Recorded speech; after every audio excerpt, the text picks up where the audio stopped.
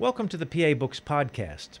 PA Books is a production of PCN, the Pennsylvania Cable Network. This program features interviews with authors of books on Pennsylvania people, history, sports, business, nature, and politics. While the focus is always on Pennsylvania, topics like the Revolutionary War, the Battle of Gettysburg, the Industrial Revolution, the coal and steel industries, and authors like John Updike, David McCullough, and John Grogan have a universal appeal. We hope you enjoy this podcast.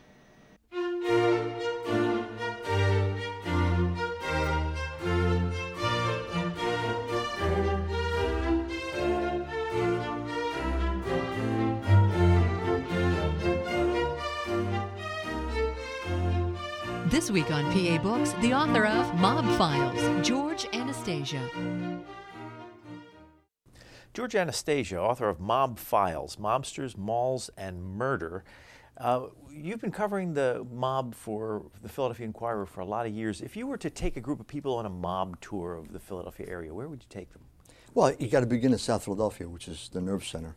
A couple different restaurants. There's, in fact, I did this one time. There was an auction for a theater company, and one of the items bid was a limousine tour of South Philly with me as the director.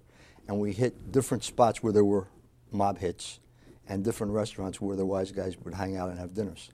And you could spend probably an hour just driving around South Philadelphia hitting all those spots. Where'd you take them? Well, there was a corner, 6th and Catherine, where Joey Marino was ambushed. 9th and Snyder, 10th and Snyder, where Angelo Bruno was ambushed. Back then, Cousins Little Italy, the restaurant still existed. That was where Bruno had his last meal before he was killed. So it was kind of a connection between food and violence, and it all, we just kind of drove around to different spots in South Philadelphia. Are there places people could go and mob spot these days? Well, I mean, there are places that have historic references. For example, Dante and Luigi's restaurant, which is a very good restaurant down on 10th Street, I think it is. Nicky Scarfo Jr. was ambushed there on Halloween night, 1989. He survived that hit, but it was a very famous hit. And, if you're looking for, you want to pick up the vibe or the atmosphere. It's not to say the restaurant is mobbed up, because it's not, and it's a very good restaurant. He happened to be eating there that night, and he was shot right in the restaurant. So, yeah, if you wanted to do that, I mean, I could put something together, given that I've been around doing this stuff for so long. And some people are fascinated with that. Why the fascination with the mob? I think, the fascination with the mob has to go back to the Godfather movies, Mario Puzo, Francis Ford Coppola. I think unlike other underworld groups, everyone has a frame of reference for the mob. The mob's almost become pop culture. It's a brand, like Prada, like Dolce & Gabbana, the Mafia. People have a frame of reference for that, and some people are fascinated with it for a lot of different reasons. It's become part of Americana. Do people have this fascination, not connecting it to the idea that these people are killers? I think there's been, a lot of it's been glossed over. People look at Tony Soprano as this lovable character in The Sopranos. Marlon Brando is this noble godfather. It's a fiction, but yeah, I think some people have bought into that. Some people are just always been fascinated with the outlaw. That's part of the American culture too, whether it's Billy the Kid, Jesse James. I mean, we've always had this fascination with people who operate outside the law, the rogue. And in a certain way, you can portray these guys as lovable rogues. But then they get a gun and shoot one another, and then you say, well, there's a little bit more to it than that. How many years have you been covering this? I've been with the Inquirer for 34 years. I've been writing about the mob on a regular basis for probably the last 20, 25 years. How'd you get that gig? I was sent to Atlantic City when the casino gambling referendum was first proposed in New Jersey. I was going to cover the coming of casino gambling. And part of the debate back then would legalize gaming, and even today they call it gaming rather than gambling. Would legalize gaming bring the mob to Atlantic City? And the answer was the mob already was in Atlantic City, but it became part of what I was covering down there. And there was a famous hit in a motel lounge. A judge, Eddie Helfant, was killed. Was first big mob hit after the casinos had opened. And then in 1980, Angelo Bruno was assassinated here in Philadelphia. So I segued from writing about the casinos and the industry into doing more and more mob stuff. And eventually I got a book deal, and one of the editors said, why don't you just focus on the mob? So it kind of evolved. Have you gotten to know them over the years? Yeah, varying degrees. In the early days of my coverage, when Angelo Bruno was the boss, when Nicky Scarfo was the boss, I knew who these guys were. They kind of knew who I was, but there was no relationship. In the mid-'90s, when Joey Merlino and that group took over, and it's some of the stuff I wrote about in this book, they were younger guys. They were not afraid of the media, and they seemed to like the attention. And they kind of embraced that whole, the celebrity gangster, the John Gotti syndrome. You know, Gotti in New York was a celebrity gangster. They kind of bought into that. And I had cell phone numbers from guys. I could call them up. They would call me up. I would go to lunch occasionally, go to dinner. They wanted to know what I knew, what I was hearing.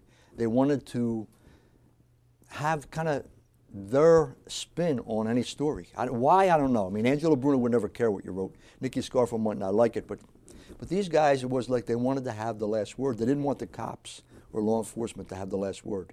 It was more a street corner thing than a mafia thing. And I think that's really what it was with these young guys. They were the guys from 12th and Wolf. They weren't Cosa Nostra. So it was kind of a unique situation that doesn't exist anymore. They're all away in jail now. And the guys that are back in charge have gone back into the shadows. You know, Angelo Bruno was make money, don't make headlines. Don't call attention to yourself. And that's probably the smarter way to operate. And I think they're trying to go back to that. There's still an Italian mob? Yeah, I mean, I think there's always going to be the Mafia Cosa Nostra in South Philly. It's just not what it used to be. I mean, it's a smaller group of guys. They don't have their hands in that many pots. They don't have the same kind of influence within the underworld. They're not a dominant. They're not monolithic. There are other groups that are probably more dangerous, more violent, and are making a lot more money. You know, start looking at the drug gangs and compare them to the wise guys, and the wise guys look like the minor leagues. In terms of money, in terms of violence, in terms of what's the impact on the city. Who are the new groups? Well, you've got African-American drug gangs, you've got Asians, you've got Russians, Hispanics. I mean, every ethnic group seems to have their own, and this is kind of the American melting pot. It always happens. It's part of the whole process. All of those groups are out there doing things in varying degrees. Nobody seems to be playing the role that the Bruno organization played in the 60s or the 70s, where the racketeering operations encompassed having influence with political figures, having influence with unions, and really impacting on everyday life. Most of these other groups primarily are involved in drugs, and it's kind of a one-note samba. Drugs, money, violence, get more money, that kind of thing. It's a little bit different. When you would have lunch with these guys, Yeah. What was it like to sit over lunch and talk to them? You know, I mean, it was no different than you and I having lunch. I mean, I think I benefited from the fact that I was born in South Philadelphia. I'm an Italian American, so we have that kind of ethnic, cultural connection. And some of the guys were funny. Some of them were a little bit cautious.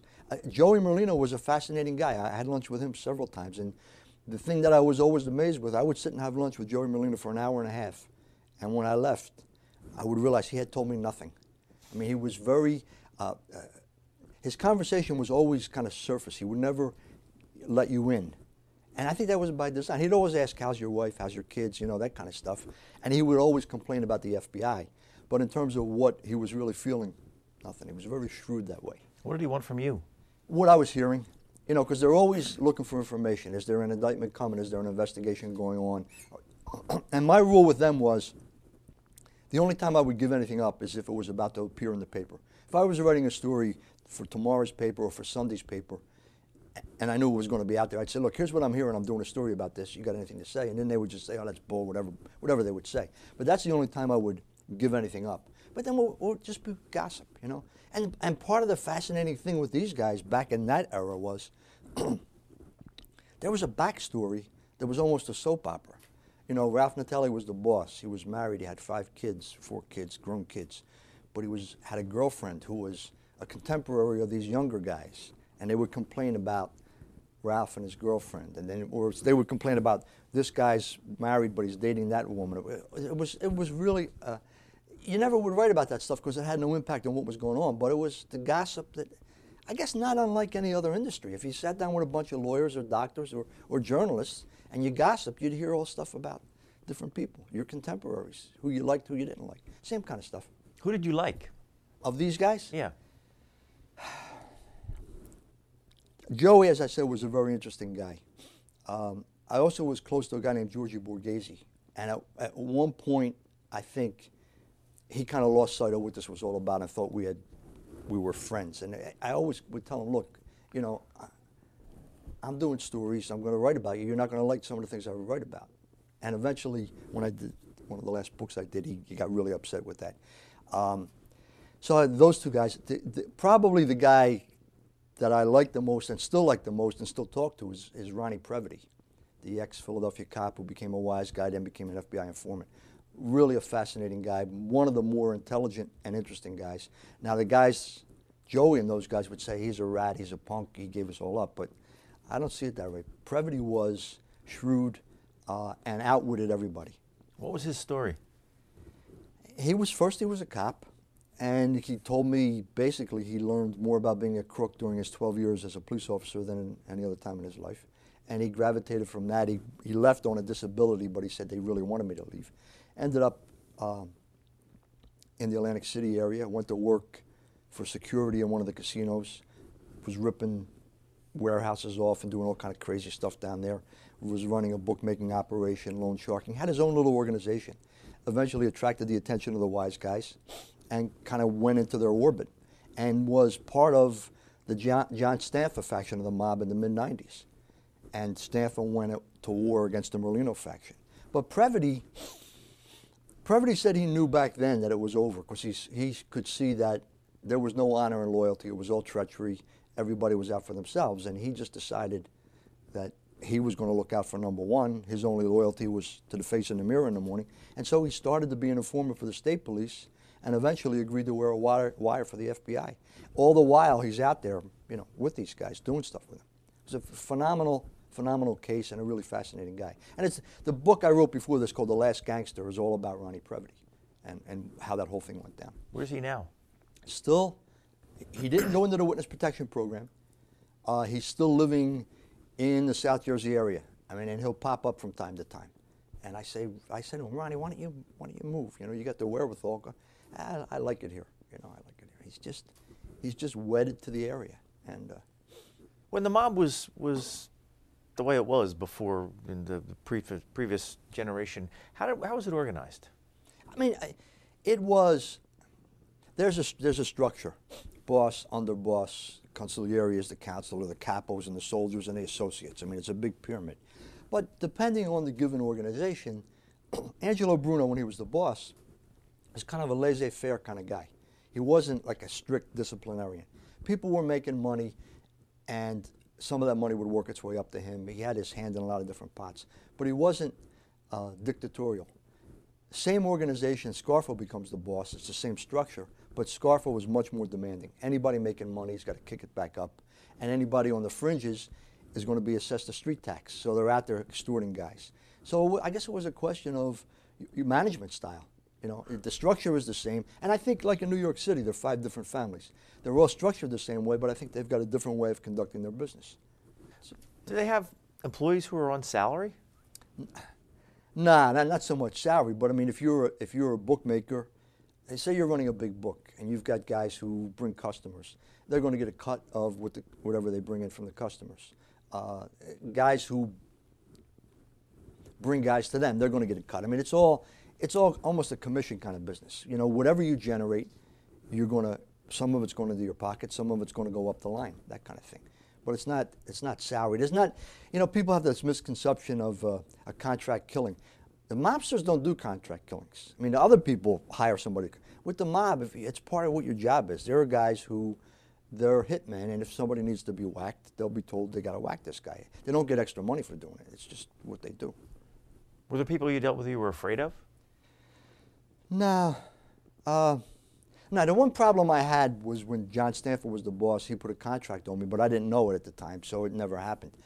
I was never afraid. I was always conscious of who they were and cautious. When you're dealing with these guys, and it is a macho world, so you can't write about them, and then when they call you and say they want to talk to you, you can't say, oh, no, I don't want to talk to you. You can't do that. You got no credibility. Because I remember distinctly, I had been writing stories about Previty back in the mid-'90s. And an ex-cop who was now a wise guy, blah, blah, blah.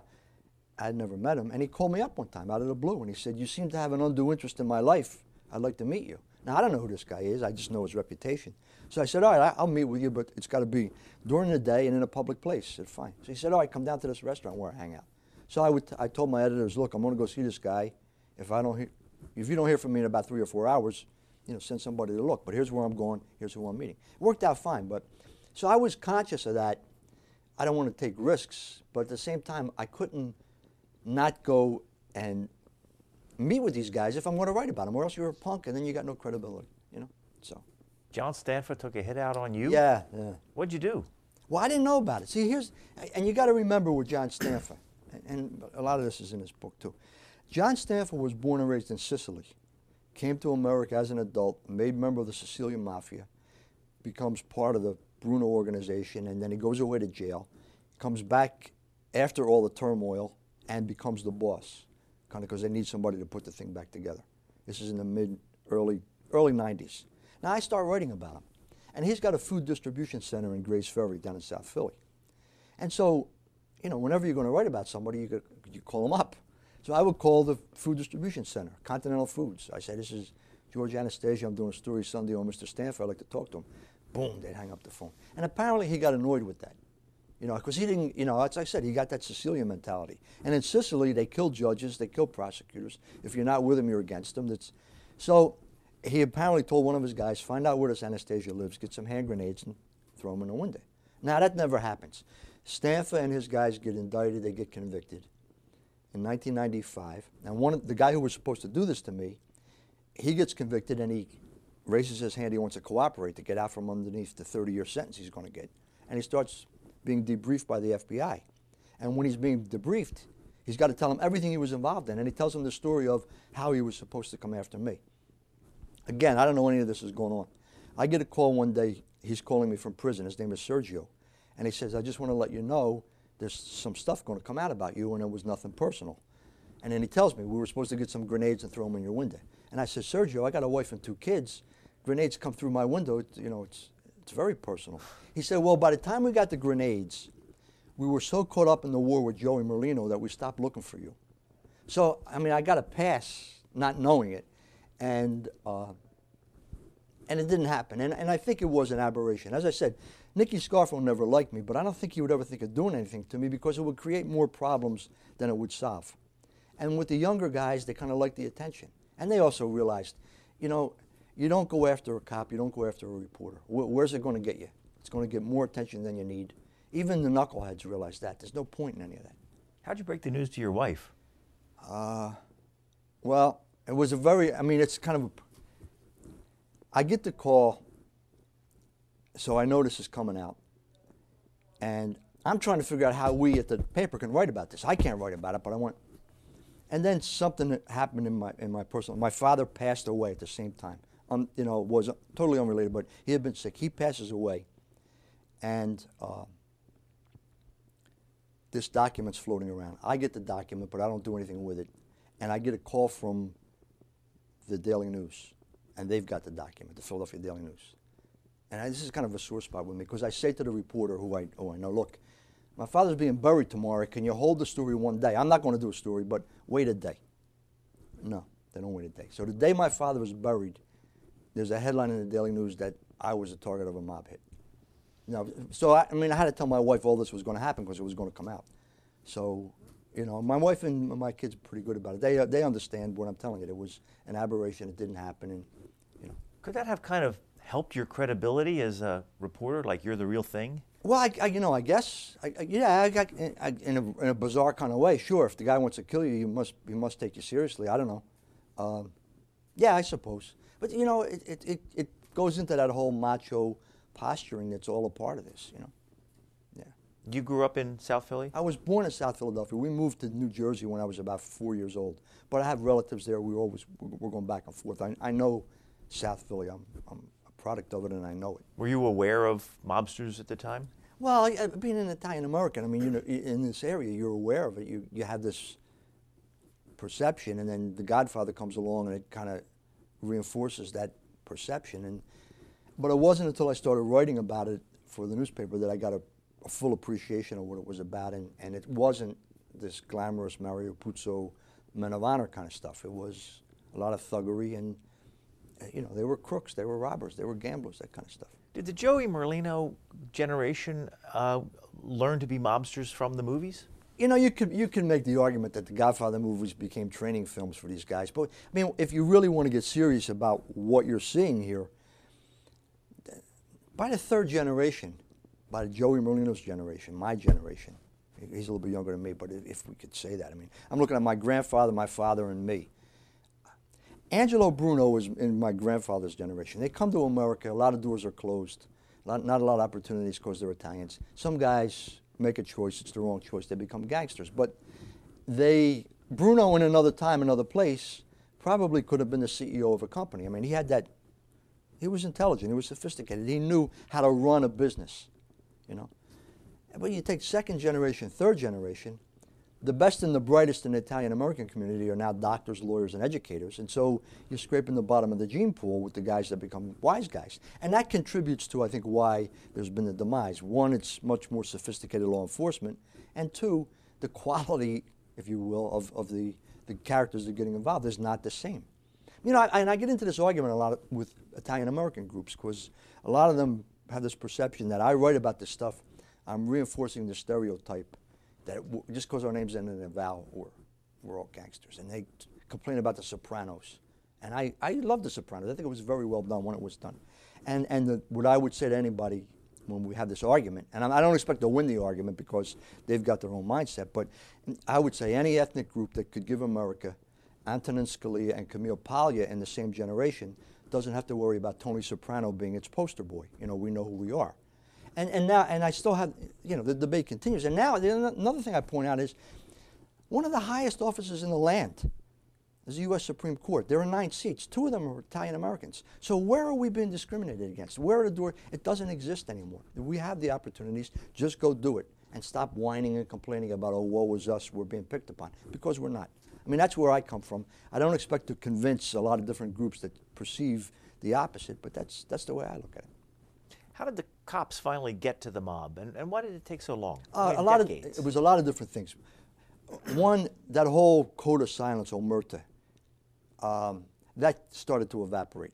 I mean, guys were becoming made guys, but when they got jammed up, they agreed to cooperate. Because to them, like Angelo Bruno, like him, love him, hate him, whatever, I think Bruno, Carlo Gambino, those guys, the mafia was a way of life.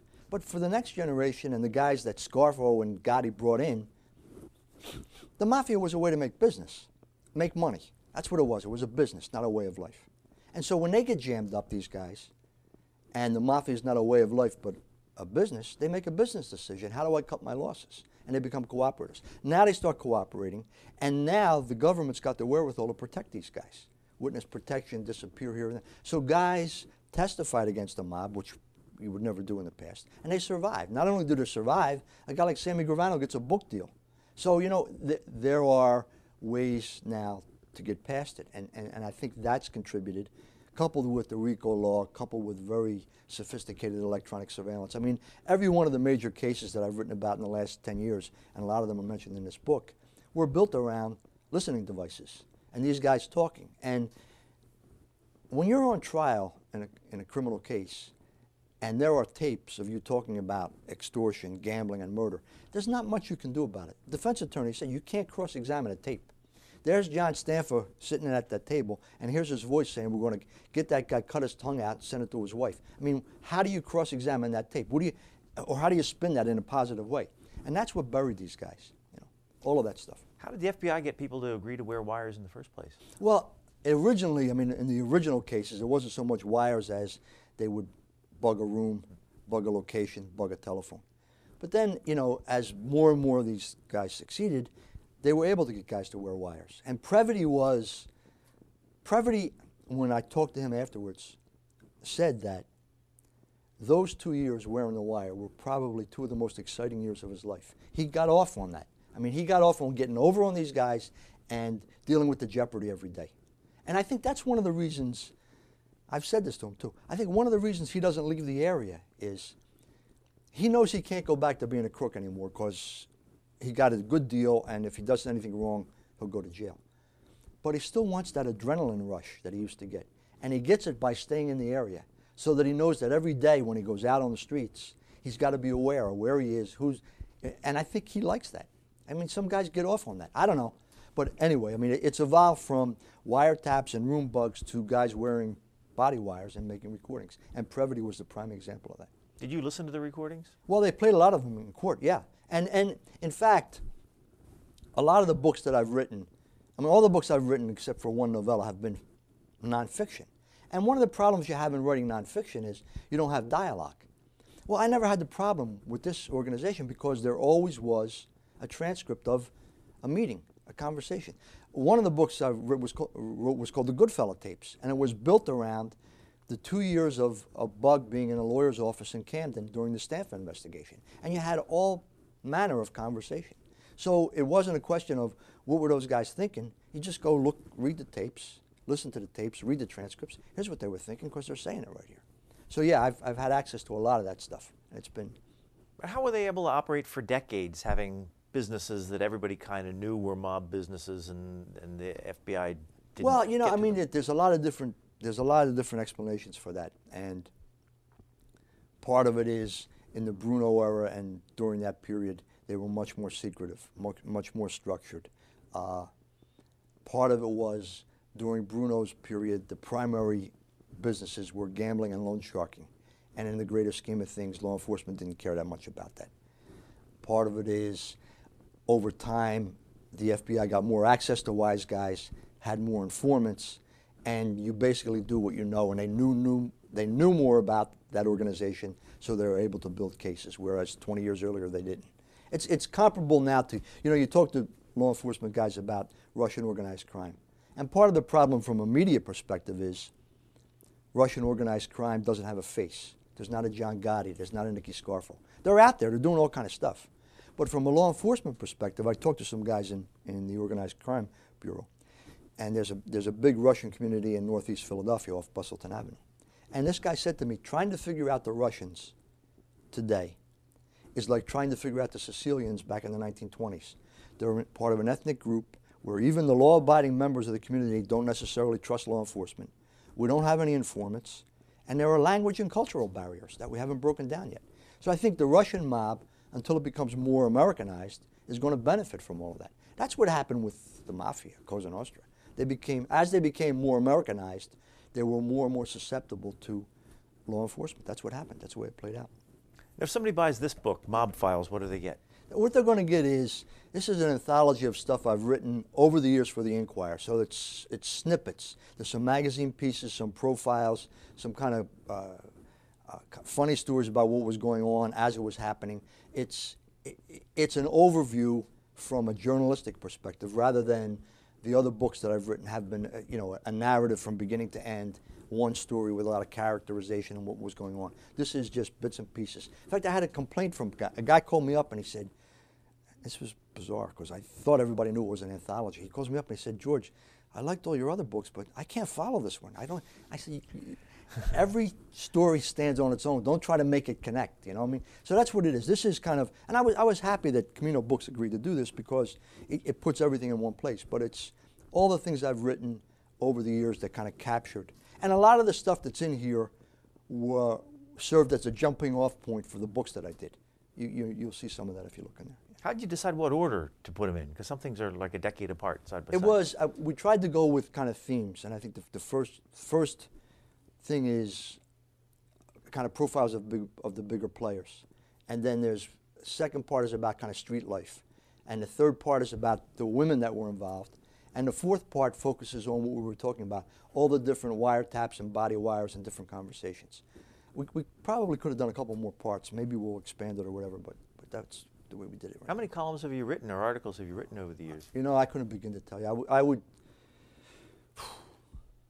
would say I probably write on average 150 to 200 stories a year. You know, some long, some short, depending on what's going on. And most of those are about the mob. Half of them are about the mob. So over the years, man, even say 100 a year for 20 years, that's 2,000 stories. There's still that much to write about the mob? Well, I've been spending more time writing about the drug gangs in the last couple of years than the wise guys. But yeah, there's still stuff. I mean, there were two major investigations that are unfolding now. One in Delaware County called Operation Delco Nostra.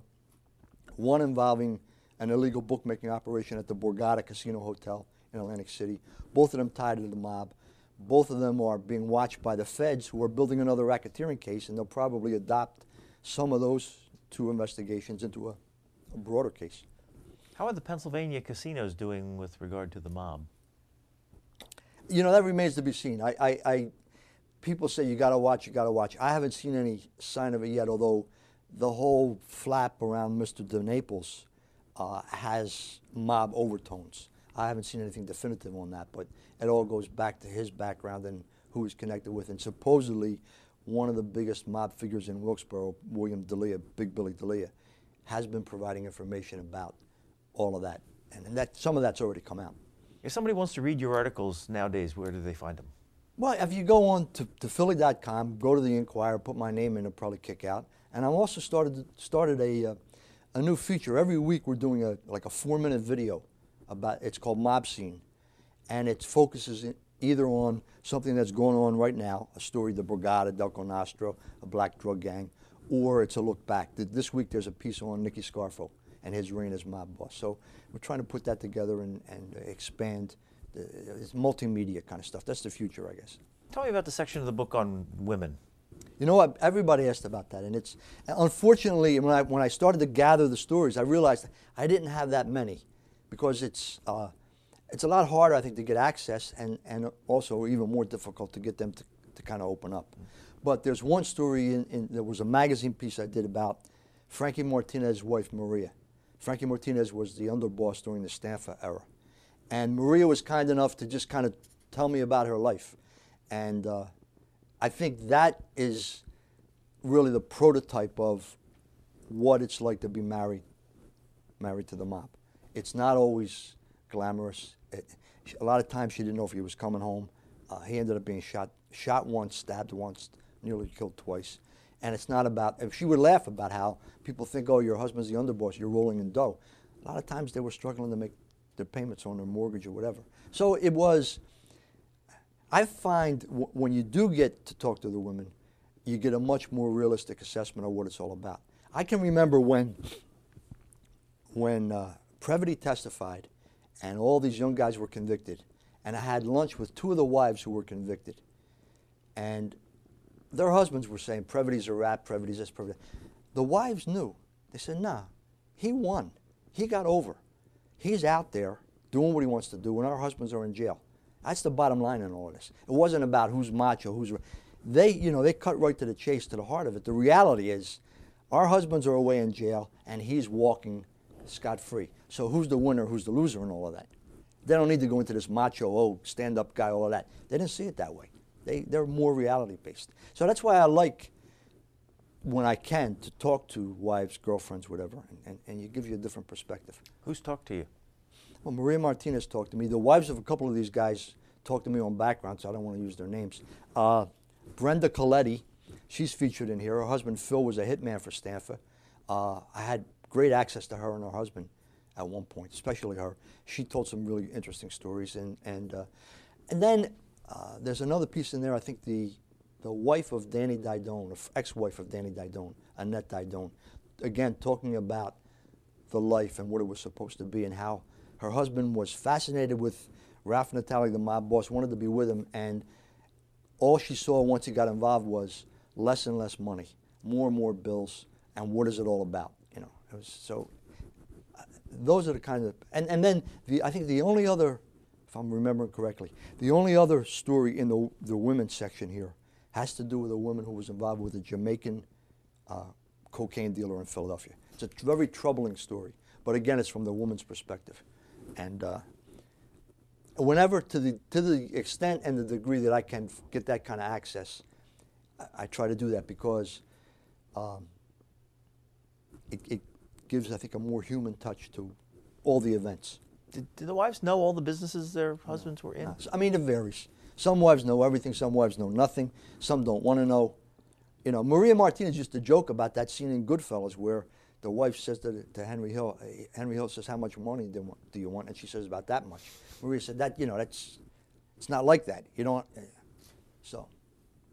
Is that Robin Bird? Is that the woman? Yeah, Robin Bird, right. It's the woman who was involved with the Jamaican You say here she ran some stores in North Philadelphia. She stocked the stores with milk and bread and candy and crack cocaine. The stores generated $10,000 to $30,000 a day in drug sales each. One New Year's Eve, in a store across from a housing project in North Philadelphia, customers stood in line down the street and around the block. Yeah. The cops didn't know about that? That's the drug underworld I'm talking about. I mean, the neighborhoods where this kind of stuff is going on, sometimes they do, sometimes the cops, sometimes they do, sometimes they don't. Sometimes they don't have the wherewithal to do anything about it. You know, if this is a legitimate neighborhood grocery store, people waiting in line to get in. If, you know, these stores are not big. So, yeah, you could, all right, they're waiting to get milk, whatever. Yeah, you can spin it. Robin was a very intelligent woman, hooked up with this Jamaican crack kingpin, and he was able to use her to manipulate the neighborhoods and the system in Philadelphia because she was a Philadelphian, buying property, setting up stores, that kind of thing. She was very good at that. Very astute businesswoman. You ever talk to any of the children of the mobsters? Well, children. I mean, Nicky Scarfo Jr. is the child of Nicky, but I talked to him as an adult, and he's in the business. Yeah, he's been away 2 or 3 times. He's probably going to get indicted again. No, I don't think I've. And you know, that's something else. I mean, where is that going to take you, really? I mean, and there's a certain line I think you got to say. I don't have a right to go there. Just because they're a wise guy, I don't have the right. If there's a lawyer I'm writing about, I don't have a right to go talk to his kids unless there's some relevance to it. It's the same thing with this. I don't see the. Unless a mother came forward and said, look, we're living this horrible life because of my gangster husband, we want to tell you our story, then maybe. But absent that, I think you got to respect privacy at some level for all these people. The cops ever talk to you? All the time, but I mean, they talk to me because we're kind of doing the same kind of stuff. But in a lot of ways, it's like the wise guys. I mean, I'm not going to be giving up stuff to the cops unless it's going to go in the paper because I got to protect where I'm getting things from. It's just you protect your sources, you know. So I'll say to them, you know, I'm hearing this. What do you hear? And it's, you know, you're playing information gathering, that kind of stuff. But I don't ever want to be in a position where the cops are using me to make a case. That's not my role in any of this. And I think the one way I can maintain credibility and justify not getting whacked is, you know, I don't want to be on either side of this game. I got to be here. Your family ever think maybe you ought to be assigned to a different beat for a change? When that stuff came out with Stanford, some people were, but I kind of explained it all, and as I said, it was an aberration. Yeah. Who's in jail right now? Joey Merlino's in jail. He's coming out in 2011. There were 6 other guys convicted with him. Most of them have come home already. Borghese comes home in 2012, I think. John Stanfa is doing 5 life terms. He's never going to come home. Nicky Scarfo is doing 55 years. He's already in his late 70s. I think he's not going to come home. Most of the guys around Stanfa, the major guys, they're in jail for extensive periods of time. So all told, there must be 20, 25 guys. Where are they in jail? They're scattered all over the federal prison system. Usually these guys don't end up in the same spot. Scarfo's in Atlanta. Stanford, the last time I checked, was in Leavenworth. Merlino is in Marion, Illinois. Borghese is in West Virginia. They're all over the place. What's life like for them behind bars? It's not like Goodfellas. It's not like they're in there cooking and doing that kind of stuff. I mean, I talked to a guy who just got home a little while ago. The wise guys within the prison system kind of group together. You'll be in there with wise guys from New York and Chicago, whatever. They'll all kind of hang out together, and to the extent that there's any kind of social life, that's what it revolves around. I mean, apparently, and I would hope to never experience this, that the prison system is really enclaves of different groups, and it can be a dangerous kind of situation. So, you know, they try to stay. It's almost like the herds. You stay with your herd kind of thing. Are you able to talk to the people in prison? Occasionally. I mean, I'll write a letter, see if I can get a visitation or a phone call, that kind of stuff. But I don't do a lot of that because there's more stuff going on in the streets right now than worrying about what's going on inside the prisons. Are they able to keep in touch with their organization when they're in prison? Yeah. I mean, the most bizarre thing to me is, my understanding is that there are certain federal prisons now where these guys can get email access. They're able to use computers and email people. So yeah, there's a lot of back and forth communication, and they have the right to use the phone. I mean, they got to understand that it's probably being recorded. Be careful what you're saying, and they have visitation, that kind of stuff. In the Delco Nostra investigation I'm telling you about, one of the allegations is that a mob associate from Delaware County would periodically visit George Borghese in West Virginia, and they would discuss the bookmaking and gambling operation that this guy was kind of being Borghese's caretaker. So yeah, they can do that. What happens when Joey Merlino gets out of prison in 2011? I think Joey will go back to being Joey. I don't think there's any problem with the guys that are out there now.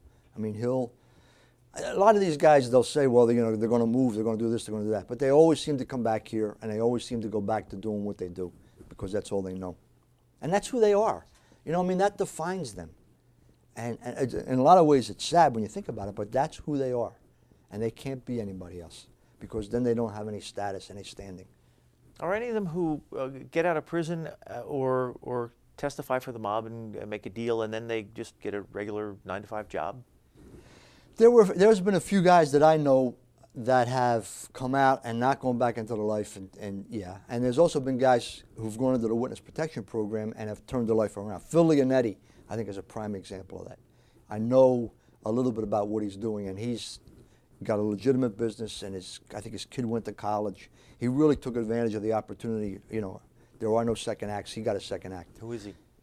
Pardon? Who is he? Phil Leonetti? Leonetti. Oh, I'm sorry. Phil Leonetti was Nicky Scarfo's nephew and underboss, and admitted to, I think, 10 murders, and then became a cooperating witness, and was one of the best witnesses that I've ever seen testify. And he basically I think he was sentenced to 40 years, and he ended up getting his sentence reduced to 5.5, got out, and has turned his life around. Another guy named George Fresalone was in the Newark branch of the Philadelphia mob, wore a body wire for the state police, recorded all kind of conversations, including his own making ceremony. He wore a wire to the making ceremony. He became a cooperator. He got relocated, was out in California, and I can say this now because he got involved in California in working for a maintenance company. They cleaned offices at night, and then he ended up buying that company. And he called me from Hollywood one time. He says, "You're never going to believe where I am. I'm in Cher's house. I'm cleaning her marble floors." And he had a thriving business. He had a son in junior college, another son in high school, and he had a heart attack and died. I mean, it was sad because he was another guy who had taken the opportunity to make things right and make things work, and he was succeeding at that. Fresalone and Leonetti are the two I know of. There are probably others. Is it troubling to people that these are people who committed multiple murders and yet they walk free because they testified? Well, when you talk to the prosecutors, and they'll tell you, you know, swans don't swim in sewers. If you're going to build a case involving a conspiracy, you need a conspirator to help make the case. And so you make a deal with whoever you need to make a deal with to get the other guys. That's been the modus operandi of almost every one of these cases. There's always an informant or two. Would you tell a couple stories from your book, like the story of Sally Testa? Salvi? Yeah. Salvi Testa. Yeah. Salvi Testa was, I mean, you got to understand the dynamics of this. Angelo Bruno gets killed. He's succeeded by Phil Chicken Man Testa, who was Salvi Testa's father. And then Phil Testa kind of brings Scarfo into a position of prominence in the Philadelphia underworld. And then Phil Testa gets killed in March of 1981. In fact, Springsteen, the song Atlantic City, when they said he killed the Chicken Man last night, that's who he's referring to, Phil Testa. Blew up the Chicken Man. Right, yeah. They blew up in fact, they did. That's what happened. He was walking into his house, and there was a bomb had been planted underneath his porch, and it literally blew him through the front door of his house.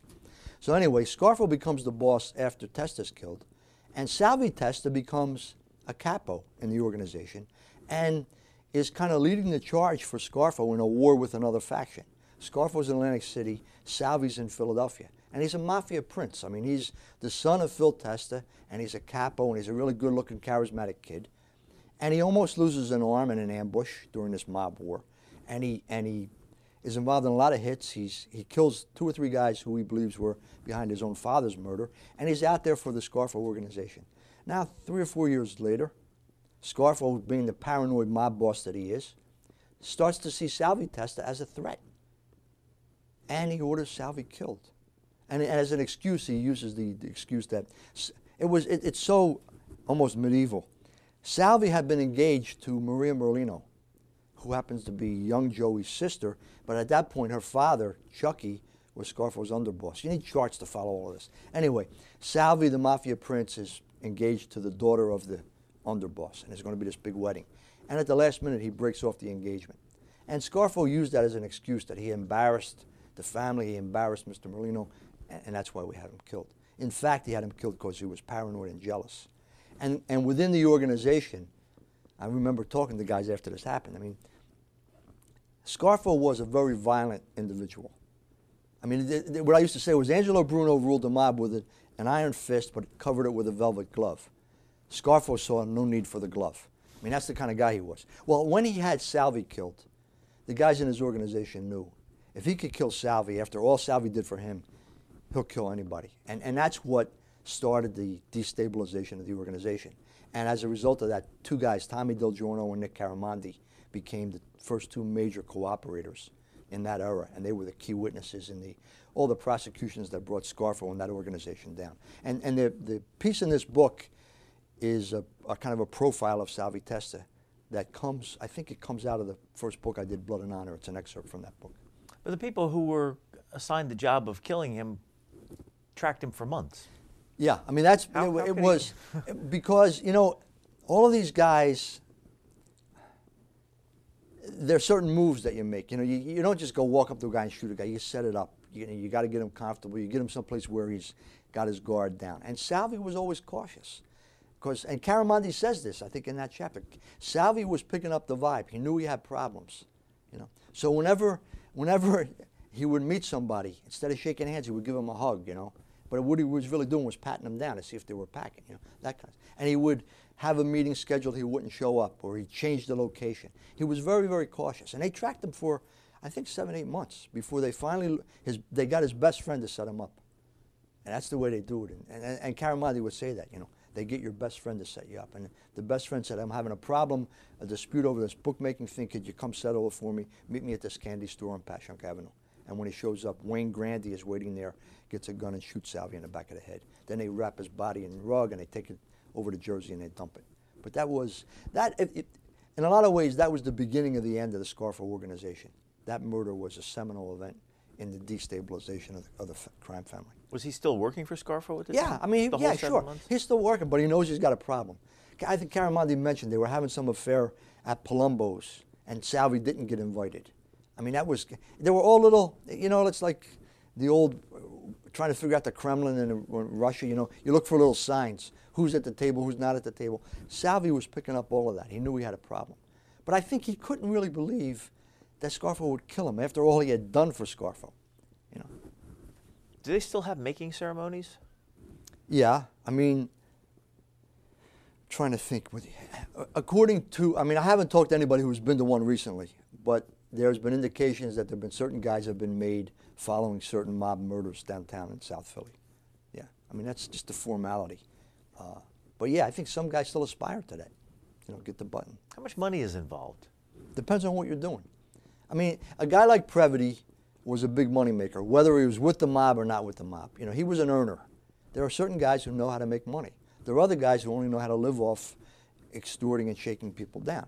And that's one of the things that bothered Previty. He said most of these guys are common thieves. I mean, they don't get the. He was like taken aback by that. They don't get the business. They don't understand.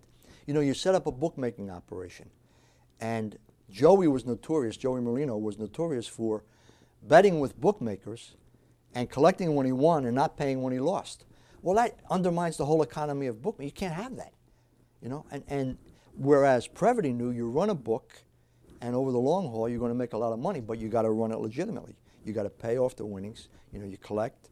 And the beauty of running a good book, and Caramandi explained this to me better than anybody. Gambling is part of it, but loan sharking is the other component.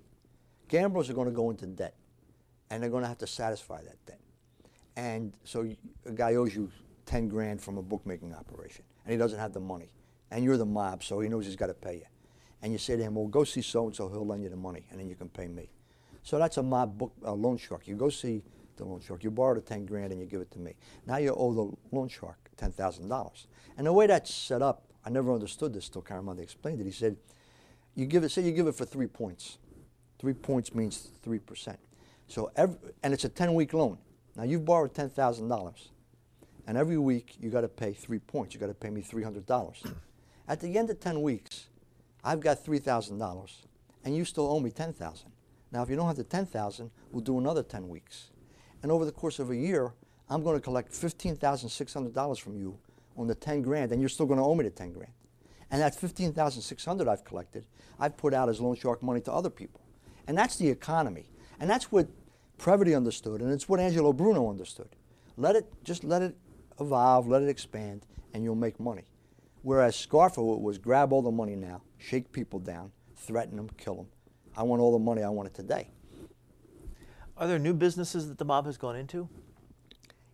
With the coming of casino gambling in Atlantic City, they were around the fringes, in the bar business, in the linen services, trash hauling. I mean, not for nothing was Tony Soprano a solid waste management consultant. The mob's always been in trash. It's that kind of stuff. New businesses, you know, the pump and dump stocks, you've seen them, some Wise Guys and some of that stuff. You know. What is that? The penny stocks where you get a stock that you're going to tout, and you got 4 or 5 guys working in a room with phones, and they're calling up all potential investors and trying to get them to buy, and all outlandish offers, and you pump the stock way up through some fraudulent finagling, and then you sell all your stock, and it collapses, and the real investors are left. It's pump and dump. You pump it, and then you dump it. I mean, they've been involved in some of that stuff. But I mean, traditional guys are gambling, loan sharking, stolen property, that kind of stuff. They involved with unions? Not as much as they used to be. And I think that, again, goes back to the feds with the monitoring system they had. The U.S. attorney's offices around the country have done a really good job in busting up mob-connected unions. Used to be traditionally the bartenders union, the laborers union, the Teamsters, and the longshoremen. Now, there's still some big cases in New York involving the docks, the dock of Newark and the dock of New York, and Wise Guys with their hooks in the different unions.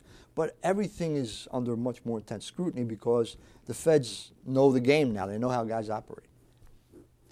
You mentioned a couple of legitimate businesses like hotel laundry and Yeah. trash removal. Is there anything different in the way a mob-run company that does that operates than a... Well, I mean, in company? terms of the way they deal with their competitors, yeah. I mean, if they want a trash route and you want the trash route, it's not who bids the best. It's you don't want to bid on that because if you do, your trucks are going to get blown up. You know, it's so in that happens? respect. Yeah, to a degree. I mean, you know, and as a result, you who need the service are going to pay more because it's not a competitive bidding situation. It's that kind of stuff. You know, it's a little more subtle, but they still try to strong arm their way into different things. Yeah. Have their gambling operations been hurt because there are casinos now or legalized lotteries? Previty tells me no, and he even says legalized sports betting is not going to hurt the mob because most gamblers don't have the money they gamble with. And in a casino, you can't gamble on credit. Whereas with the Wise Guys, you know, you're calling in to your bookie and you're placing bets, 10 grand, this, that. And at the end of a month or the end of 2 months or the end of a season, you settle up. So it's all on the come, so to speak. Whereas at a casino, sports betting, you put the money down, you place your bet, but you got to have the money to put it down. So his take on it is that sports betting will simply create more customers for the mob because more people will get exposed to it, and when they don't have the money, they'll go to a mob bookmaker instead of a casino. In your article about Robin Bird, the woman who was in the Jamaican crack business, you say even now, a decade later, Bird, then 37, this column is from 1997, struggles to put it into words. Unless you're in the arena, you really can't understand how it works. Yeah. Do you think you understand how it works? No, I don't know. No, I mean, a little bit because I've talked to these people, but no. I mean, what's the mindset? How do you get caught into that? Is it the money? Is it the fear?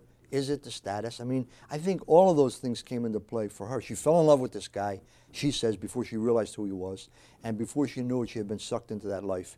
And then it became, all right, I'm good at this, I can make some money. And then it became, I don't like what I'm doing, but how am I going to survive this? So all of that stuff comes into play.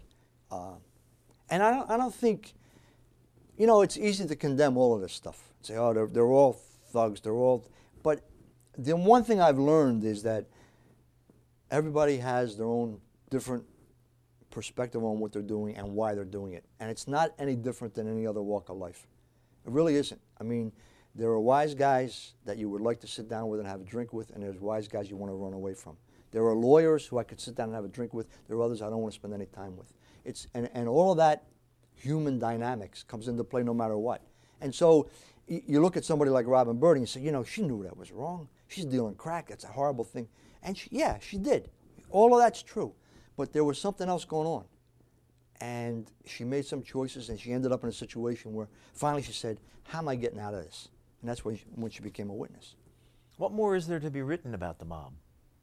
Well, you know, I think we don't know what they're going to do next. Not necessarily the wise guys that I write about, but there's always going to be an underworld, and there's always going to be gangs out there doing what they're doing. And I mean, one of the things I've been trying to focus more on was a fellow reporter, Maria Panaritis. She and I were working some stories involving some drug gangs, and in the midst of that, a wise guy in South Philly got killed. His name was Johnny Casasanto, and he was a low-level wise guy.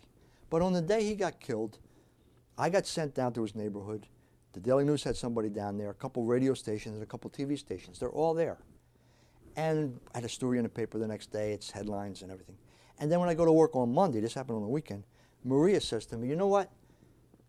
You look at the drug guys we've been trying to write about and look at what they've done in terms of the murders, the violence, and the money. And there's nothing been written about them. Why does this guy get all this attention? What are we as the media doing? And she was right. I mean, and so I'm trying to focus more on the drug underworld, because I think in the greater scheme of things, the thing that's having a negative impact on the city of Philadelphia, the violence goes back to the drugs. And you got to start looking at that, and you got to start paying attention to these guys and giving them the same kind of attention that we would give to a Nicky Scarfo or Joey Molino. You got to shine a light on them. People got to be aware of who they are. And I don't have the same access at the street level, obviously, because I'm from another world. And I don't think I know enough about that world yet to write about it with the same kind of authority that I can write about this. I'm just trying to get there. And again, if people want to read your writing in the Inquirer, how do they find it? Philly.com, you go on, plug on the Inquirer, put my name in, and any story I'm doing ought to kick up. And your videos? Videos are on Philly.com. Every week it's called Mob Scene. Every week there's a new video. We are out of time. This is the book we've been talking about, Mob Files, Mobsters, Malls, and Murder. George Anastasia, thank you very much. Thank you. I appreciate it. You've been listening to a podcast of PA Books, a production of PCN, the Pennsylvania Cable Network. We'd like to hear from you. Our email address is pabooks@pcntv.com. Like us on Facebook to learn more about PA Books.